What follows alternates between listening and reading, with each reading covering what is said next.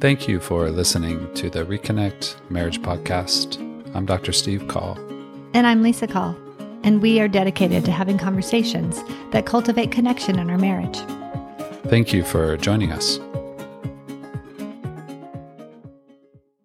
Our conversation in this episode is around the topic of judgment. Judgment for many of us, unfortunately, can be a common experience in our marriage.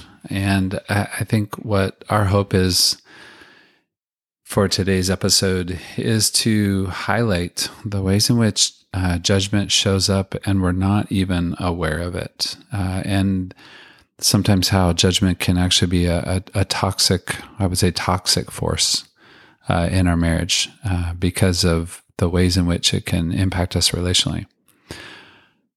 For many of us, when we have a conversation or begin to think about judgment, we might be tempted to say, well, that doesn't apply to me, or I don't have a problem with judgment, or that's not true in my marriage, or we're fine. And I want to hit the pause button just for a moment, because I think for many of us, there's a tendency, maybe, to somehow hide the judgment that we have toward our spouse, as if we don't have judgment. And there's two parts to this conversation. One would be where judgment shows up in our marriage, and how the judgment we have toward our spouse is actually connected to story, connected to our own story. Somehow, again, when we use the word story, we're referring to our own family of origin. That judgment was and is part of our own family's history, story, narrative, because the ways in which we carry judgment into our marriage is directly connected often to the ways in which we experience judgment in our own family. I also think that we aren't even really aware of our judgment. So maybe if you're listening and you think, well, we don't have that issue, we don't have that problem, it just might be something we're not aware of, because I've noticed as I become more and more aware of it, I see it more prevalent, even in just my own thinking about myself, or I hear it in people's conversation when I'm with a friend and they're, talking about something that happened and the way they responded. And there's just kind of a judgment toward self that they're not even recognizing. And I'm starting to pick up on it more. And I'm reminding my friends like, hey, you're having a lot of self-judgment right there, which really is counterproductive. It just causes more shame, and then it makes you feel worse. And so I think we bring these things into our marriage from our family of origin, from, when we were younger, and just the ways that we created our self-talk or our script. Right. We bring it in and we don't realize it. And then, we begin to play off each other in that, and we're not even really aware that it's happening. I think it's a helpful reminder, because for many of us, which this is true for me, and I think it's true for you in a way, is that we grew up in a performance-oriented environment, meaning we were noticed, and this is true for me, that I was noticed for the outcome. I was noticed in achievement. I was noticed in wearing the right things, looking the right way. It was an external reflection of if on the exterior, if on the outside, things looked good, then there was goodness. I would just say then there was affirmation, and the undercurrent of that is actually judgment. It's that it begins with the 2-letter word if. If I look a certain way, act a certain way, achieve a certain thing, then there's relationship. Then there's little to no judgment. That if we grow up and did grow up in a family where the relational dynamic was built upon something, it was built upon outcome, then there, at a core of that relationship, unfortunately, is the theme and experience of judgment. And so I think for many of us, we might not even be aware of that. that there's this undercurrent of what we carry into our marriage. It's highly impacted by the ways in which we grew up in our own family. And judgment can sound like it's meant to be helpful, but it's not. And the way it sounds, it can be something, and some of us, some of you listening to your parents, and obviously Lisa and I are as well, but it's very evident in the way we might parent at times that it often begins with the word why. Why are you wearing that? Why are you watching that show? Why didn't you get your homework done? Why didn't your friend call you to come over and play yesterday? It has that word why has this element of judgment to it. And I think for many of us, that's what we carry into our marriage. And I know this is true for me, unfortunately. And I think for many of the people I work with, and I think those of you listening, that we're not at times even aware of how strong that undercurrent is. It's really subtle. It is subtle. I mean, I can hear myself now saying, why didn't I know, why didn't I know about that? Why did I miss that meeting? Why did I miss that? Why? And I'm asking about my own self, and there's a judgment to it. There's a judgment quality to, why did I mess up? Why did I miss that? Why can't I do it right? Why did I get it wrong again? And I think for that word, if we could delete another word in our vocabulary, it would be that word why, because why often creates a defensive response in our marriage. Why often comes out as accusation. Why often comes out as blame. But I think at a core, it comes out as judgment. Here's an example. Today, even. This last week, Lisa had her birthday, and there's been, I would just say, a playful, ongoing celebration of your marriage, of your birthday, right? Wouldn't you say that? Oh, yeah. I mean, I like to celebrate for the month. It's not just a day. And you, Lisa, had I don't mean to I don't even know what you're going to tell me. But I would say another outing with a friend. And she was gone for, I'll just say, a few hours. And when she got back, if you were watching me, I wasn't very friendly. If those of you listening were watching, I wasn't very friendly. You came to where I was and you said, "How's it going?" And my first question, and I'm not proud of this question, but my first question to you, to Lisa, was, "Why were you gone so long?" Now, that at a core, it might not, if we didn't pause and have this conversation, we might think, oh, well, no big deal. But I would say that that's often what happens in our marriage, is that the core of that question is judgment. I'm implying in that moment to you that what you did and how you did it wasn't okay. Mm-hmm. And I think that's where some of our tension, difficulty, difference, arguments, conflict are impacted by the moments of judgment. It's that, how come I believe, how come we believe, how come those of you listening at times believe that we have the freedom, even the privilege, to offer judgment toward our spouse, as if what they're saying, how they're being, who they are, isn't okay. And I think that's, obviously we have some energy about this, because I think for me, in this world of couples work and clinical work, it's often, unfortunately, a core part of disconnection is that there's this undercurrent of judgment, that somehow how the other is, who the other is, isn't okay. And so I think that's part of why we bring this to you in this conversation is, I wasn't aware of that until maybe a little bit later, when I started to reflect, gosh, what am I bothered? I was a little irritated, I was a little bothered. And then I think as we had a conversation today about what we were going to talk about in this podcast, I was thinking about that. Like, well, how come it's okay for me to hold judgment toward you? How come I believe I have the privilege and freedom at times to hold judgment? And I think that's what I want to say and continually remind us of. That's part of our story, unfortunately. It's part of my story. That somehow in my own family of origin, it was okay to say why. It was okay to offer judgment. What are they thinking? Why would somebody do that? Like, why are you wearing a green tie? Like there are moments in our story that are very pivotal, that shape, but also are very vivid and shape the way we engage in our marriage. So our ongoing invitation in this moment, but throughout all our episodes, I think, is really, how does our story shape the way in which we navigate our marriage? How does the way in which my own experience with judgment, relationship maybe being a bit on the conditional side, then impact us and impact you? Mm-hmm. What would you say happens for you when you're aware of my judgment toward you?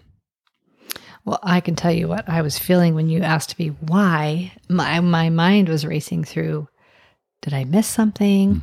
Did I say I was going to be back at a certain time? And we had a little bit of that conversation. Well, I thought you were going to be back. And I said, wait, I don't know if we set a time. And so I'm a little panicky, like, oh no, I've done something wrong. I know. But then I was like, wait, I don't think so, because I don't think we, set out a certain parameter. And so it was a little disorienting, a little confusing, a little like trying to go back through and figure out what happened. And did I do something wrong? Do I need to apologize? And, but I mean, I can say I did the same thing to you yesterday. So you did? Yeah. We probably do it every other hour, but after dinner, I made dinner and Steve always is really good about when I cook dinner, he cleans up. It's just and kind vice of versa. Part of the deal. Yeah. It's very rare, but yeah. But he was doing a project, building this little patio for our barbecue. And so after dinner, he went right back out. But I think there was also something else, a little frustration going on. But I had no problem opening the window going, why aren't you doing the dishes? Oh, yeah. I mean, I think I did the dishes because I knew you weren't coming in. And then I came out and said, why didn't you do the dishes? So there was judgment. There was, hey, what's going on? How'd you get off? Why aren't you doing what you're supposed to be doing? And why'd I have to do it? And we could just say that didn't go well. The next 10 minutes didn't go well. I huffed and puffed and walked in and reluctantly acted like I was, finishing cleaning the kitchen. It was already clean. But yeah, I don't really even recall or remember. I mean, I do remember that moment, and this was last night, but I think what you just playfully said is that, wow, this is maybe more common than we're aware of, but it often starts with something like why or where or how come. It has this tone. It has this this way of being with one another that implies what you did or how you did or what you did or didn't do isn't okay, meaning that there's something about you that isn't okay. And that's where we want to be in, I think, this conversation and ongoing, is to be very aware of the ways in which judgment at times could be the undercurrent. And I think those two examples are such good examples of what is often underneath judgment. Sometimes in our marriage is hurt. It's that, I had this unspoken plan for us to do something else today, and Lisa wasn't home. And so I was a little bit bothered. I think I was a little frustrated. And instead of naming that, it comes out as, this, why'd you do that? And where are you? And why were you gone so long? Now, those are common moments in our marriage. It's not meant to say we ought not to be bothered, but it's how do we navigate being bothered, being frustrated, being disappointed without needing to use judgment or accusation as a way to somehow cover over the vulnerability of the hurt that we might feel. I wonder if when we use judgment, if it's, I don't know, just to show that I'm right and you were wrong, kind of the blame, where something happened here in this situation. I didn't like it. And so I'm going to say you did something wrong. Rather than, like with the dishes example, I think there's something else going on instead of asking, hey, are you okay? Did I miss something? Because I think we did have that conversation next, but it's easier just to go, what's your problem? Why are you? Because I think we want to feel like we're not the one that's wrong. We want to feel like we're the one that's right. And so isn't that why anybody judges anybody? That maybe you're feeling insecure, maybe you're feeling hurt, like you said, and so you want to sort of elevate yourself, and so you're going to maybe judge somebody else, like, oh, can't believe what they're doing. I would never do that. Or, that's the kind of... I think part of it is wondering, what do we gain by holding judgment toward the other, toward our spouse? What's the potential need? It's a different way of saying something similar, but what's the potential need met for me in holding judgment? Whether that's spoken or not, acted upon or not, but how come we, and I'm maybe use this somewhat inclusively, but how come we, as a community, even as a culture within marriage, how come we might believe we have the freedom to hold judgment, to offer judgment, to somehow communicate judgment toward our spouse? Rarely, if ever, is that a helpful way to engage? Is it a helpful way to relate to one another? Mm-hmm. A connecting. It's not really a connecting way. And I think we all have a different reason. You shared growing up that when you did something, you got affirmation, something that was right or good. And I think similarly, we were both firstborn. And if I didn't do the right thing, there was judgment. Right. Right. It was conditional. Right. Your relationship is built or based upon doing the right thing. And I think some of us in marriage, that's actually at play too. Yeah. I think birth order has something to do with that too. I think we're both firstborn. And so we both have that mentality that we want to do the right thing. And I think in my family, it was more about just being right, not necessarily doing a certain thing, but just being right. And so it was a lot of convincing. Well, I did it because of this, and well, I had to do it like that because of this. And there was a lot of defending oneself, and which comes across in a judgmental way that, you're having to defend and show why you did it and why you're right. And you can really, waste a lot of time in marriage trying to defend either why you did it right or why your spouse did it wrong or vice versa. So it comes up a lot. It does come up a lot.